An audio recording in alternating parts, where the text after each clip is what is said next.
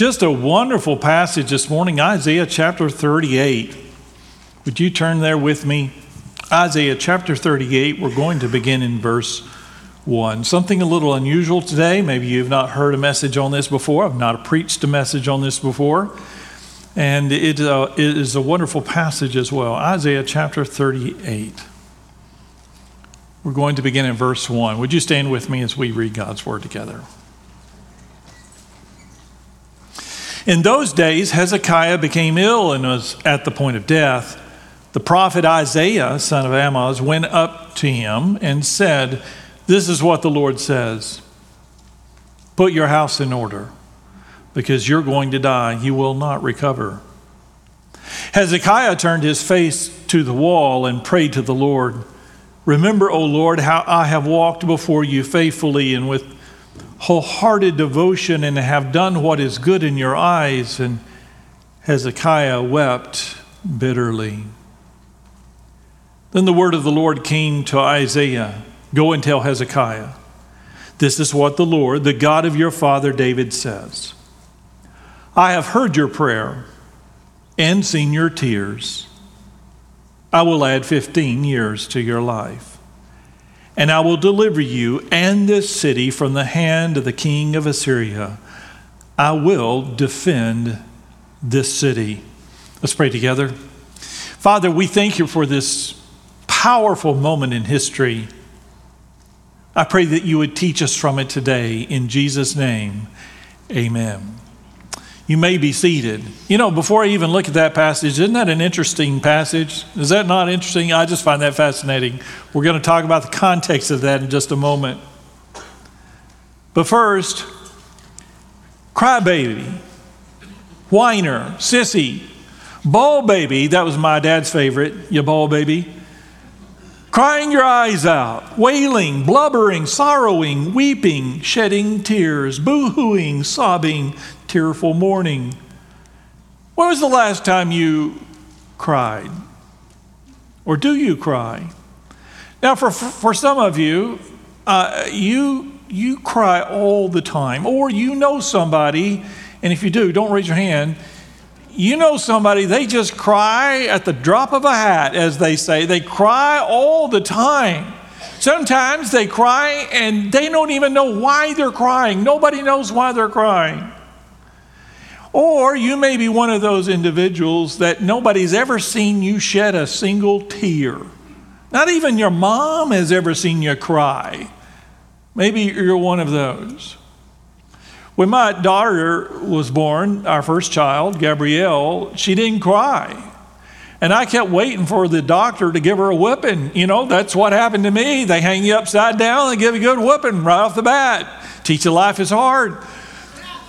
They don't do that anymore. They didn't make her cry, and she didn't cry. And I just thought, well, that's not fair. My dad grew up, as you know, in a rough time in our history. As a young man, he fought for years in World War II. And by the time I was born in 1964, he had concluded that crying was something that women did, not men. Which is ironic, because he frequently offered to give me something to cry about. So, in honor of my dad, today's sermon is entitled, "Something to Cry About." How about that? I had about 20,000 pictures to choose from, and many of them were adults. I just thought that was funny. Michael Trimble is a behavioral neurologist with the unusual distinction of being one of the world's leading experts on crying. In an interview with BBC News, he said, "We don't know anything about people who don't cry. That is why they don't ever cry." Trimble says, in fact, there is also a lot of scientists, or there are a lot of scientists who don't know or can't agree on about people who do cry. He says Charles Darwin once declared emotional tears as purposeless. And nearly 150 years later, emotional crying remains one of the human body's more confounding mysteries. Did you know that? Though some other species shed tears reflectively as a result of pain or irritation, humans are the only creatures whose tears can be triggered by their feelings. In babies, tears have the obvious and crucial role of soliciting attention, he says, and care from adults. But what about in grown-ups? That's less clear. It's obvious that strong emotions trigger them, but why? Of all the things they've been able to figure out about the human body, they haven't quite understood crying. My dad didn't understand it. He couldn't figure out a correlation between our anguish or our pain or our dissatisfaction in crying. In fact, he felt there shouldn't be a connection, which is why we shouldn't cry. This much is certain, I would say to my dear dad. Crying is a part of life. But it's not just a part of life. We see it throughout the Bible. And I think you'll be surprised at how often we see crying in the Bible. And obviously, I can't mention all the passages. I'm going to give you several, though, this morning. Passages that perhaps you know well are some of the most famous scenes in history. And how quickly and easily we overlook the crying part that took place in those scenes. So it is important in the Bible, not only among women, but among men as well. In fact, of the examples you're going to see today, most of them are crying men. Not children, not women, but men. One of the first recordings of crying, and it happened more than once in this story, was a big, tough man named Esau. Way back in Genesis chapter 27, if you remember, Esau's brother, the conniver, Jacob, stole his brother's blessing from his blind father, Isaac. He went to his dad because Esau was real hairy, and so Jacob wore this lamb's wool, and so when his father felt that wool, he thought it was his son, his favorite son Isaac, his oldest son Isaac, and so he pronounced his blessing on who he thought was Isaac, but was really Jacob. Which is also interesting to me because Esau went to dad when he found out that his blessing, his dad's blessing had been stolen from him, and it had been. He was pure deception. That his father didn't immediately say, okay, I take that back, null and void, let's start over with you. That's what Esau wanted him to do, and his father said, no, I can't do that. In fact, he basically said, you and your descendants are all going to serve him, your brother. And at that, Esau, big tough Esau, broke down and started bawling like a baby. And so Esau, if you remember the story, decided he would just handle it by killing his brother. And he plotted to do that. So Jacob ran away and was gone for decades in his life. Had wives and children and flocks and herds, and then God really prospered him. And finally, the day, many years went by and came to the point where Jacob decided to try to reconcile with his brother Esau, not knowing whether he would accept him or kill him. And so eventually, in Genesis chapter 33, Esau and Jacob met again, and when Esau embraced Jacob, instead of killing him, Esau broke down and started crying again. They both cried, in fact, the Bible says. In Genesis chapter 45, if you remember Joseph, who was second in command under Pharaoh in the kingdom, didn't start out that way. He was sold into bondage by his brothers many years earlier as a slave, lived as a slave, and then was falsely accused, sent to prison for years where he languished in prison before God delivered him. He interpreted a dream for the Pharaoh, and you remember the story. He was made second in command in all of Egypt, only under Pharaoh. He had tremendous authority. There was a famine for 7 years, and during that famine, his brothers who had sold him into slavery came to Egypt looking for food. And the grain silos were full because of Joseph and his faithfulness.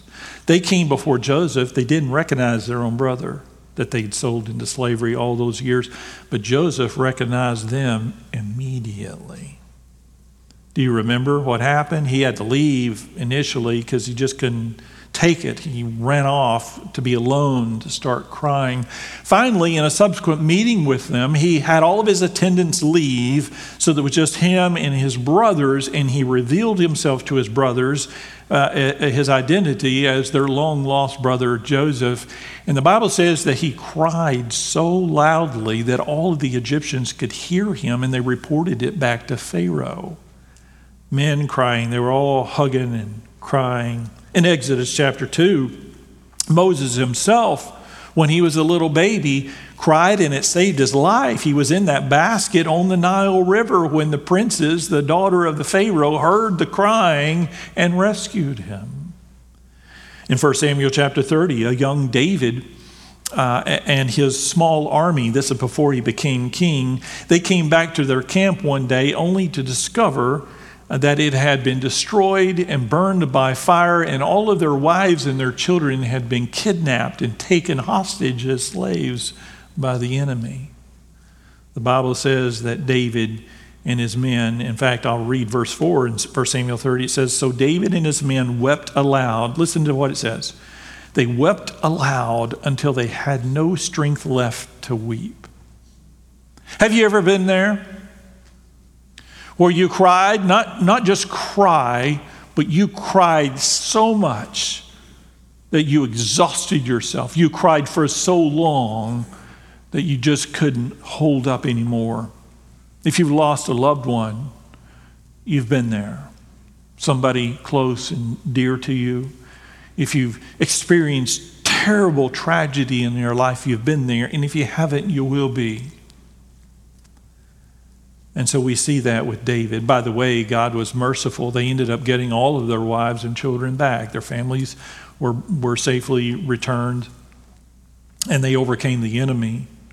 But have you been in that place where you cried so much you became exhausted? In Ruth chapter 1, the passage that we've studied recently on Wednesday night, we see the story of Ruth began with her mother-in-law Naomi, who had gone to Moab from Bethlehem because there was a famine in Bethlehem. And while she was there, her husband died, her 2 sons died, leaving her with her daughters-in-law. And so she goes back to Bethlehem, but before she goes, she says goodbye, or tries to say goodbye to her daughters-in-law. One left, but Ruth refused to leave. And it says they just embraced each other and they wept, they cried. There's a lot of crying in the Bible, Old Testament and New Testament as well. Of course, they did not realize, these 3 widows, as they're embracing, that God, in the midst of their difficulty and their anguish, that God had this amazing plan for them that would change history. They had no idea that one of them was the grandmother of David. In Luke chapter 19, we know that Jesus wept over Jerusalem as they came, he and his disciples, near Jerusalem, and he laid his eyes on the city of Jerusalem. Jesus knew what was going to happen. He had seen Jerusalem through time. And he even made the comment that not one of the stones would be on the other, would be completely destroyed, and all the women and children and the men would be pulled out and killed of the city. He saw tragedy and death and judgment come upon Jerusalem, and he wept. We certainly know that very famous passage in the Gospel of John where Jesus is at the funeral of his dear friend Lazarus, that most famous of short verses, 2 words long, Jesus wept. There's a lot of crying in the Bible. Which brings us to a few important biblical truths about crying. Number 1, and by the way, I did a study through the Bible, and as I looked through these verses, I began to notice commonalities between some of them. And I would ask myself the question, why are they crying? What is the point of this? Why is God sharing this? And these are what came to me and are what quite obvious as well. Number 1, God detests selfish tears. Selfish tears. This is the kind of crying that my dad didn't care for. He felt that we had to have a reason to cry. There had to be a reason, and it had to be a good reason, and Dad was the source of good reasons. He knew the good reasons and the not good reason, and for some reason, whenever I cried, it didn't seem to be a good reason. And that's why Dad would say, I'll give you something to cry about. I'll give you a good reason to cry. You don't have a good reason, I'll give you a good reason to cry. Well, sometimes in the Bible and in our life, we cry to God for the wrong reasons. And God may well be saying, why are you crying? You should be crying over this, not over that. In Numbers chapter 14, verse 1, we see an example of this. This is with Moses and the Israelites. You know that story well. Numbers chapter 14, verse 1. That night, all the people of the community raised their voices and wept. There's the word. They wept aloud. This is not just dissatisfaction.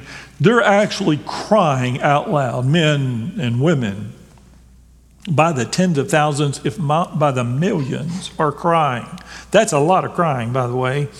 All the Israelites, verse 2, grumbled against Moses and Aaron, and the whole assembly said to them, if only we had died in Egypt or in this desert. Now let me stop right there. They're crying, and the reason they're crying is because they're not dead. I don't want to say that's not a good reason, but that's not a good reason. Verse 3, why is the Lord bringing us to this land only to let us fall by the sword? So apparently they would rather die by starvation or thirst, just not by the sword. I think I would prefer the sword. That's a lot quicker. Anyway, our wives and children will be taken as plunder. Wouldn't it be better for us to go back to Egypt? And they said to each other, we should choose a leader and go back to Egypt. Of course, they had a leader, which was Moses. They just didn't want him. So here's God having to drag them into the promised land because they just want to go back to slavery. Isn't that odd? And why do they want to go back to slavery or die in the wilderness rather than going to the Holy Land, the promised land, a land flowing with milk and honey? Because it's too hard and it requires faith, and they don't want to do that. That's a bad reason to cry. And maybe you're crying to God and God's going, what are you crying about? I'm not going to do that. I'm not going to respond to that. I'm not going to bless that. And sometimes there's no question we are spoiled. I don't know if you know that. We're spoiled. We live in a spoiled world, a spoiled culture, and we are a spoiled people, myself included. And sometimes when we cry to God, we're just thinking about ourselves. So don't expect God to respond to every tear for any reason. Number 2, God does expect tears over our own sin. God expects tears over our own sin. Luke chapter 22, verse 59. This is during the trial of Jesus as he's being condemned. Do you remember this? While he's being tried, Peter is the only disciple that's hanging around, and he gets recognized several times. And finally he says this in Luke chapter 22, verse 59. About an hour later, another asserted, certainly this fellow was with him, for he's a Galilean. They could tell by his accent. Peter replied, man, I don't know what you're talking about. Just as he was speaking, the rooster crowed. Now listen to this part. I'd forgotten about this. The Lord, who's the Lord? Jesus. Jesus, the Lord, turned and looked straight at Peter. So Peter is watching the trial of Jesus from a distance. And at that moment, Jesus looks through all the religious leaders that are condemning him and all the people, and he sees Peter and looks him in the eye. It says, the Lord turned and looked straight at Peter. Then Peter remembered the word the Lord had spoken to him, before the rooster crows today, you will disown me 3 times. Listen to verse 62. And he went outside and wept bitterly. Well, that's appropriate. Had Peter said, well, I guess that's that, just went home like nothing had happened, there would be a real problem. It was the fact that he was weeping bitterly. He should be weeping bitterly. He messed up. He gave in to fear and panic and confusion. He was so full of himself. He was so arrogant. He was so puffed up. He was so assured that he would never deny Jesus. And here he was, giving in to fear. He was weak. And he realized it, and he wept bitterly. Your sins and my sins should cause some tears before God. It should cause us to be moved because of our unworthiness before God. As a pastor, I'm not what you call a hellfire and brimstone guy. I don't browbeat you. But the truth is, our sin is of great concern to God. And it should be of great concern to us as well when we go before God. God, forgive me and you when we go before God with this casual, oh Lord, forgive me, and just move on as though it were nothing. It's not nothing to God. He sent his son to die for our sins, so it's clearly not nothing to him. And it should be something to us as well. So he went outside and wept bitterly. God expects tears over our own sin. Number 3, God can use our tears for his glory. I love this part. God can use our tears. He can use your tears for his glory. This is astonishing to me, and I love this. In Nehemiah chapter 1, we're going to see this in a minute. Don't go there yet. Nehemiah has received news that the wall, he's living in Babylon, by the way. All of God's people have been judged. God has destroyed or allowed Nebuchadnezzar, a generation before, to go into Jerusalem and destroy Jerusalem. He warned them through the prophet Jeremiah. They didn't listen. So God allowed Solomon's mighty temple to be destroyed. All the walls around Jerusalem are completely laid waste. You can't even tell there was a town there. It's just all rubble. So Nehemiah, growing up in Babylon, feeling convicted as one of God's chosen people, a son of Abraham, Isaac, and Jacob, wants to be faithful to God, wants to see restoration among God's people. He listens to a report that says that Jerusalem's basically been destroyed. The walls are all gone. And look with me, if you would, in Nehemiah chapter 1, verse 3. Nehemiah chapter 1, verse 3. They said to me, those who survived the exile and are back in the province are in great trouble and disgrace. The wall of Jerusalem is broken down, and its gates have been burned with fire. This is what Nehemiah says. When I heard these things, I sat down and wept. Now, you notice this is not the last chapter. It's the first chapter. In fact, it's the first few verses of the first chapter, because it was this moment in the life of Nehemiah that was life-changing, where he's crying and weeping before God because he sees the mighty city of Jerusalem has been destroyed, and the temple's gone, and the walls around Jerusalem are gone. It's a disgrace to God's name. And he wept. And from that, God used that moment to change his life. He's not an architect. He's not a wall builder. He's not a construction guy. He's a cupbearer. He doesn't know anything about building walls. But from this moment, God compelled him and called him and used him. He led a group of people back to Jerusalem, and they rebuilt the wall around Jerusalem, the entire city, in 52 days. They had no modern equipment. They probably didn't have any ancient equipment either. And somehow, by the power of God, they were able to build that wall in 52 days and reestablish the nation of Israel and the city of Jerusalem. God can use your tears. Don't you know he's listening? And when our hearts are crying out to God and we are hurting, and hurting for the right reasons, God listens to you, and he will use your tears for his glory. Maybe a struggle that you're going through that he'll give you strength to overcome. Maybe you're on the wrong track in your life, and he will use your tears to bring you back to the right path. Number 4, God hears tearful prayers. This is related one step next. Because notice that Nehemiah hadn't even prayed yet. He's just broken down and wept. And God heard his tears, or saw his tears. God hears tearful prayers. In Isaiah chapter 38, our passage for today, this is about King Hezekiah. He's having a tough time as a king. It's a mess. Our country's in a bit of a mess right now. We have a high inflation. And we're like $30 trillion in debt. And, there's a lot of tension. There's a Cold War going on between conservatives and liberals in our country. And we're under threat in the world. And it's just kind of a tense thing. And we are dealing with that. But Hezekiah was dealing with something altogether different. He'd been king for a while, and now Assyria wants to destroy Jerusalem. And in fact, is on the brink of doing that very thing. They would encamp around Jerusalem and tried to starve them out. They laid siege to Jerusalem, is how you say it.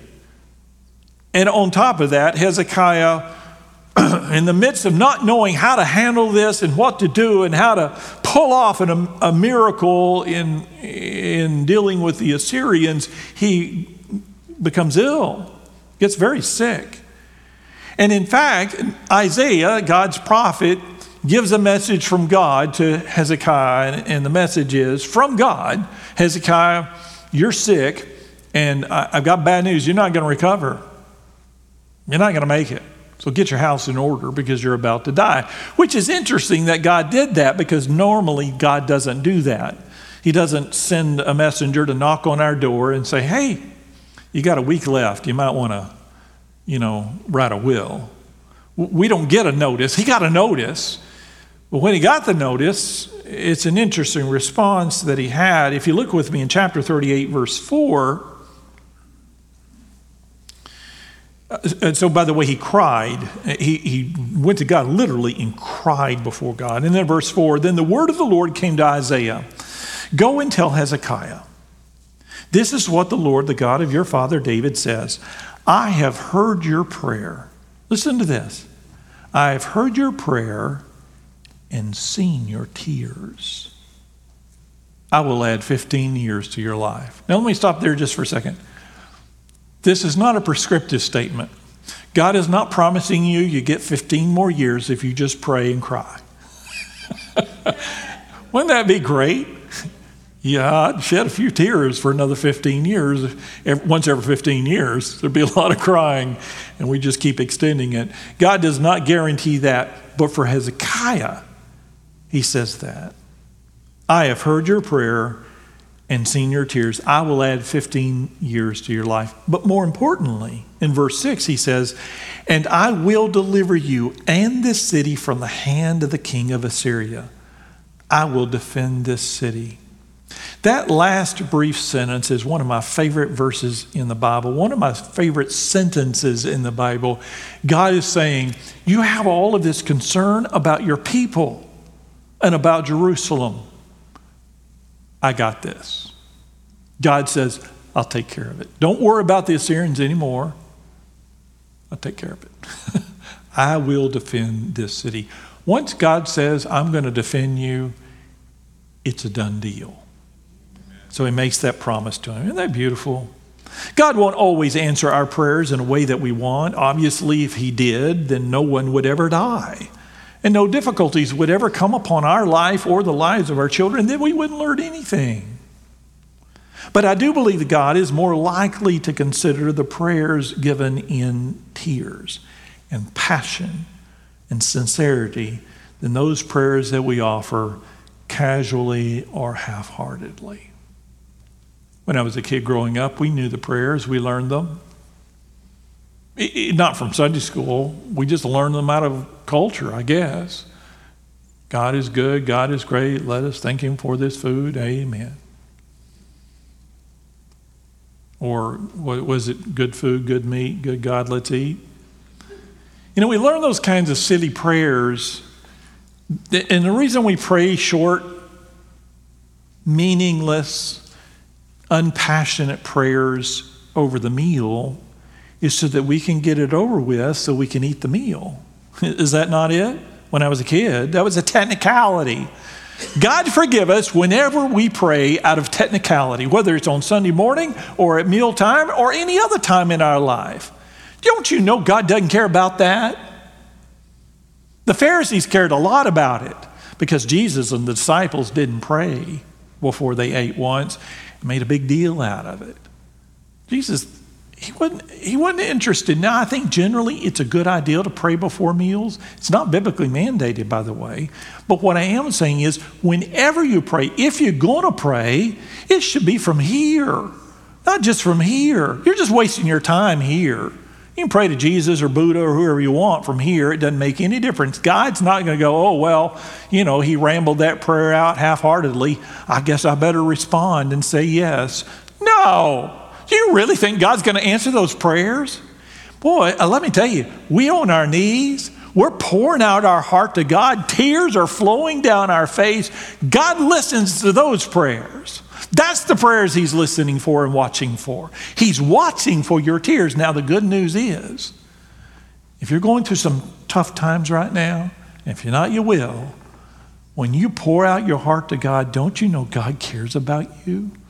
He knows your sincerity. He knows your need. So do that. Make your prayers passionate. Make them matter. Make them count before God. If you remember, and I'll give you one example of a woman praying, because there are many that did cry as they came before God. But there was a woman named Hannah in 1 Samuel, and I've alluded to her before. I preached over her in years past. She doesn't have a child.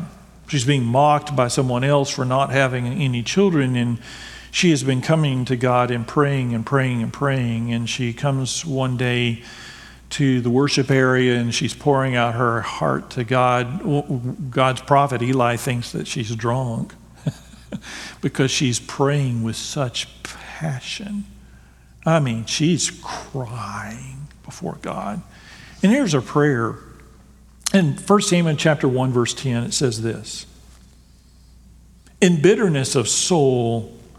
Is that not an interesting term? In bitterness of soul. I mean, just deep in her heart, she's struggling. Hannah wept much and prayed to the Lord. And she made a vow saying, O Lord Almighty, if you will only look upon your servant's misery and remember me and not forget your servant, but give her a son, then I will give him to the Lord for all the days of his life, and no razor will ever be used on his head. He would be a Nazirite for life. And from that prayer, God answered her and gave to her one of the greatest prophets in history, a godly man named Samuel. God answered her prayer. Now imagine, had she gone to the worship area and just said, God is good, God is great, can I have a son? Thanks.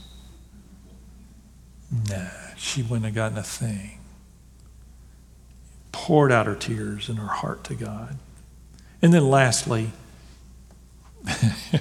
my favorite one, God will end our tears. The day for crying will come to a close. In John chapter 20, when Mary, if you remember that, Mary went to the tomb of Jesus that Sunday morning, nobody knows. She didn't have it in print in black and white with red letters like you and I. She just goes to the tomb to help prepare the body because they didn't have time to put those spices on it, on Jesus on Friday, because it was in such a hurry to get him off the cross and getting into the tomb before it got dark. So now she wants to do it right. She had some other ladies that had been with her, and she goes to the tomb. The stone is rolled away, and she realizes he's not in there, and she's really bewildered. She is emotionally distraught, and she just starts crying. She doesn't know what to do. Sometimes life is that way, is it not? You don't know what to do, and that's okay. You don't know what to do in life, and you're so distraught in not knowing which way to turn and which way to go and what to do that you just start crying. There's a gardener in the tomb. She thinks it's the gardener. And he goes up to her, and the first words that Jesus speaks, the very first words, the first sentence after the resurrection, he asks her a question. Do you remember the question? Woman, why are you crying? Now, what does he mean by that? Does he know why she's crying? He doesn't need information here. He's now the glorified Christ. He has regained all of his glory, his omnipotence, his omniscience, his transcendence. He knows everything. Of course he knows why she's crying. He's asking her the question because she's crying for no reason at this point. She thinks she has a great reason to cry because she loved Jesus and she's distraught over the absence of his body. She doesn't realize yet that he is resurrected, that he's had power and authority over death, that his resurrection means eternal life for her and for everyone who will believe then and in the future, for the billions that would come. And so Jesus says, woman, why are you crying? It's time for the tears to end. And in the next sentence, she realizes as he calls her by name and she recognizes him, and suddenly her tears of confusion turn into tears of joy. God will end our tears. That famous passage in Revelation chapter 21 at the end of the Bible, as you know well, that God says, I will wipe every tear from your eyes, and in heaven there will be no more crying, no more tears, no more pain, no more death. There is a time to cry, but there is a time also for crying to end. By the way, when God answers those prayers, don't keep crying out as though the prayers have not been answered. Wouldn't it have been odd if Hannah had woke up the next morning or the next year after her child had been born, Samuel, and she just started crying as though he had not been born? Wouldn't it have been odd had Mary in the tomb woke up the next day and started crying, going, where is he? I don't know what's happened. As though nothing had happened? That would be silly. Well, if God answers your prayer, stop crying and start rejoicing.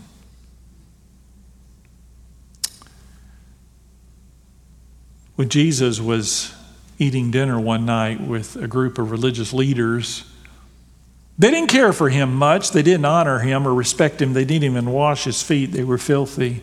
Well, a woman comes in, not a very good reputation. She comes in and she decides to wash his feet, or ends up washing his feet. She's bowing down at his feet to the horror of the religious leaders there and their skepticism.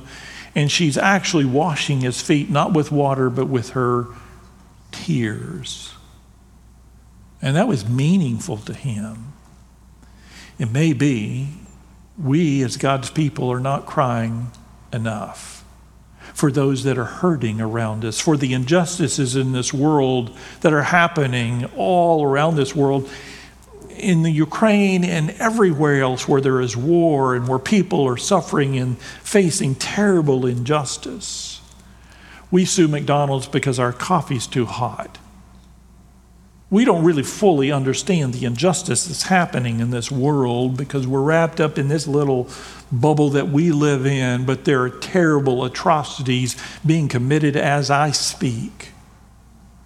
And many of them are against God's own people for their faith in Jesus Christ. Do we cry for them? Do we even lift them up in prayer? Maybe we should be crying much more than we are for the right things, for the lost, for this dark world, for justice, for the innocent, for mercy for all, and for so many in our world who desperately need hope in Christ. Now that's something worth crying about. Have you cried lately? Pray with me. Father, this morning as we come before your throne, and we are before your throne, we are in your presence. Forgive us for those times that we've come before you without a single tear. And that our prayers have become so mechanical and so ritualistic that they just are technicalities and nothing more. Forgive us for our lack of concern, for our absence of broken hearts, for our lack of compassion. Thank Thank you for being patient with us. Father, may we come before you right now in heartfelt anguish for those around us who are hurting, for this world who so desperately needs Christ, for our brothers and sisters in Christ that are being tormented and tortured. Though they are not victims, they are victors under the hands of a sovereign God. Father, they are still hurting right now, and we lift them to you. Father, help us to be a passionate people.